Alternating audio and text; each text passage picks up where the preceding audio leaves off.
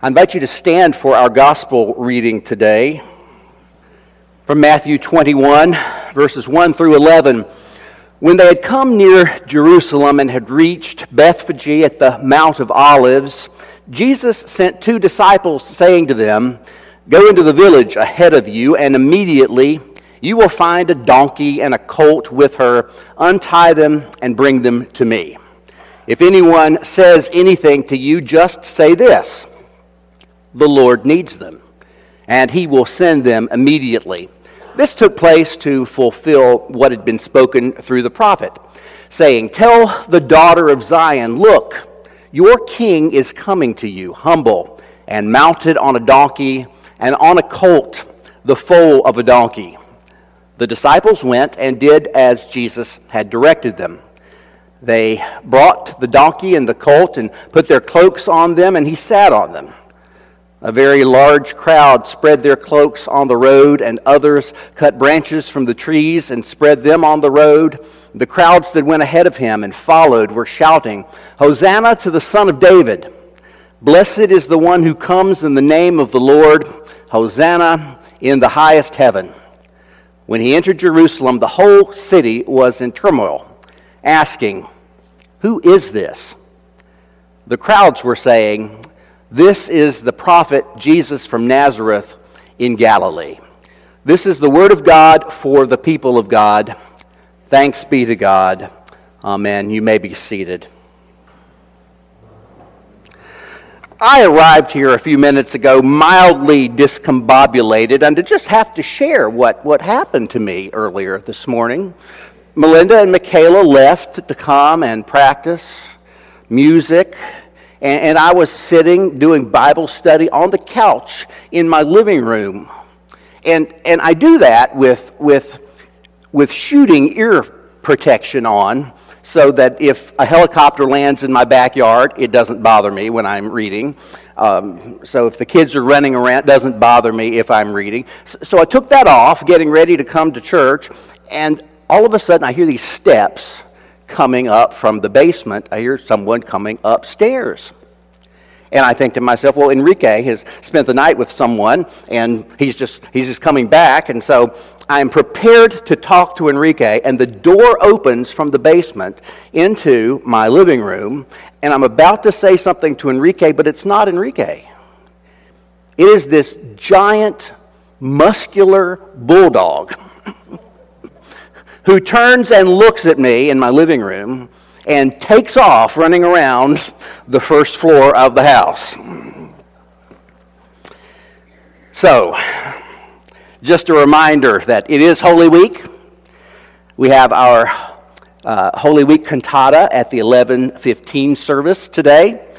Each day this week, if you've got a bulletin, I have given you Holy Week readings from the lectionary, and I invite you to reflect on those with me as you read them throughout the week. We have a Tenebrae service on Thursday evening at 7, and then on Saturday we have the Easter egg hunt, and Sunday morning we have a sunrise service out at the crosses on that end of the property, and Ben Selby is actually going to be speaking at our sunrise service out at the crosses, and then we will have our normal 9 o'clock and 11:15 Easter services.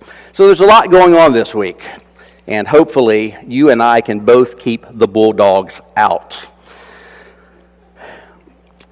I invite you to bow with me in prayer. O Lord, use your servants' lips, your people's ears and hearts, that as they are joined together today, the seed of your word might be planted and brought forth with a resurrection joy. Amen and amen. A brief tour through the history of Israel. 1000 BC, nice how that happens. The kingdom of David, the united kingdom where north and the south are together. David and Solomon rule over the united kingdom, and then in 920, after Solomon's reign, the north and the south break apart. And then from that point on, we have the divided kingdom.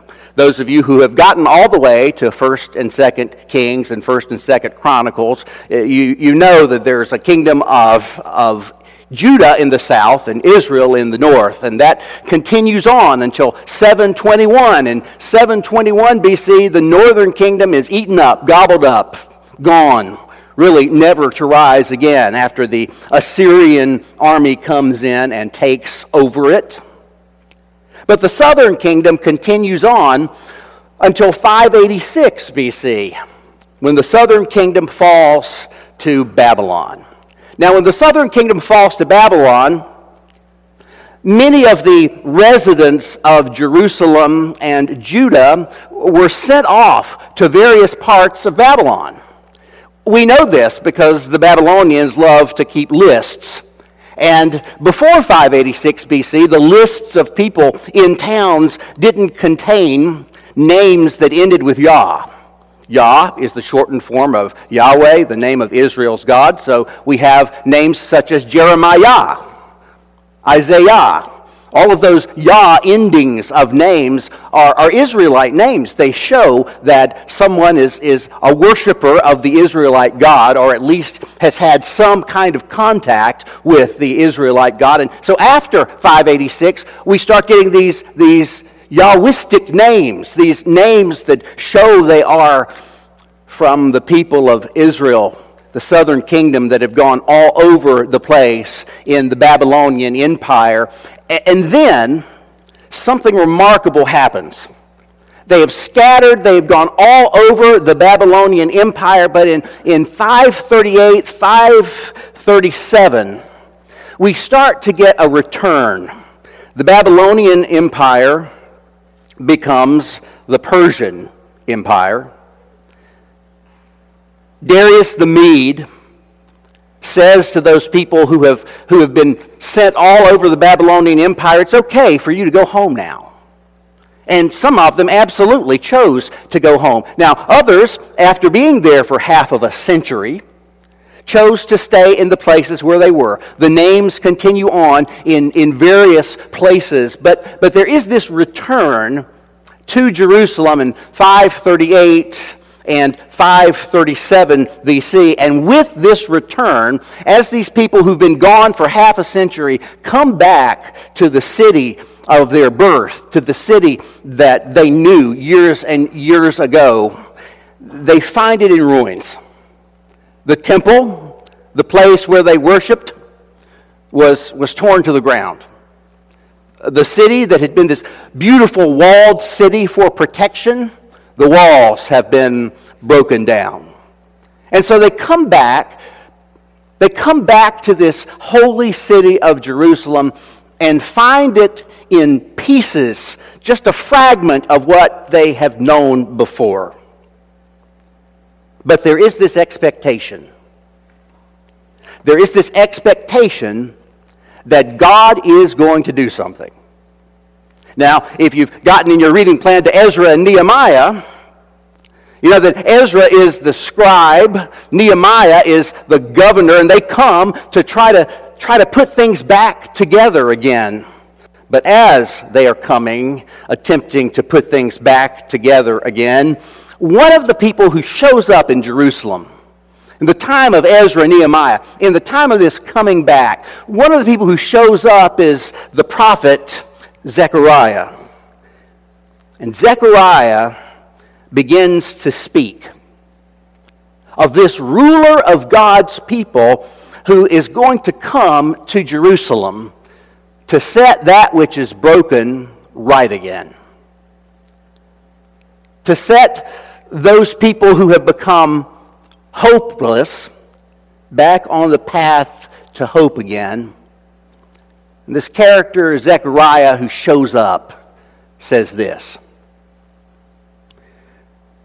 "Rejoice greatly, O daughter Zion." Zion, another name for Jerusalem. "Shout aloud, O daughter Jerusalem. Lo, your king comes to you. Triumphant and victorious is he, humble, and riding on a donkey, on a colt, the foal of a donkey." as Jesus enters on this donkey on Palm Sunday, here is the implication. The implication is that what God's people have waited for has come. The implication is that God's definitive act among his people in this holy city has come to a climax. What people have been waiting for is now before them. Earlier, Darren read from Psalm 118. It's a psalm that the people of Israel, the people of Judah would have known. The Lord is God, and he has given us light. Bind the festal procession with branches up to the horns of the altar. The psalmist looks for this procession involving branches entering into Jerusalem as the people proclaim, God save us. Again, as Darren read in Psalm 118:25, save us, we beseech you, O Lord. O Lord, we beseech you, give us success. Now, the word save us, please, in Hebrew, is Hosanna, which we know as the cry of Palm Sunday as Jesus enters on the donkey, Hosanna, Hosanna, blessed is he who comes in the name of the Lord, Hosanna in the highest. As he enters, they cry out, God save us, God save us. Here again, the gospel message. Tell the daughter of Zion, look, your king is coming to you, humble and mounted on a donkey, on a colt, the foal of a donkey. The disciples went and did as Jesus had directed them, and they brought the donkey and the colt and put their cloaks on them, and he sat on them. And a very large crowd spread their cloaks on the road, and others cut branches from the trees and spread them on the road. And the crowds that went ahead of him and that followed him were shouting, Hosanna to the Son of David. Blessed is the one who comes in the name of the Lord. Hosanna in the highest heaven. And when he entered Jerusalem, the whole city was asking questions. They were in turmoil and tumult. They were saying, who is this? Dear friends, this is the expected Messiah. Dear friends, this is the one who takes brokenness and makes it whole. This is the one who hears the confession of your guilt and your shame and your sin and says, you are mine. My blood has cleansed you from every sin. This is the one who shows us that God has answered our prayers. God has answered our prayers by sending the one who shows us what it means to live, what it means to die, and how following our living and dying, we will rise according to the pattern of Christ. As Jesus is the first fruits of those who have absolutely and positively defeated death, so too we will follow in his mold. He is the one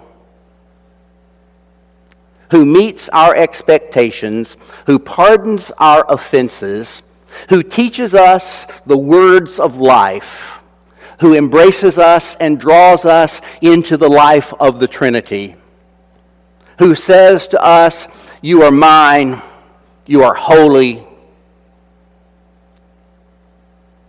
and who offers himself to show us that we are His, and He will make us new.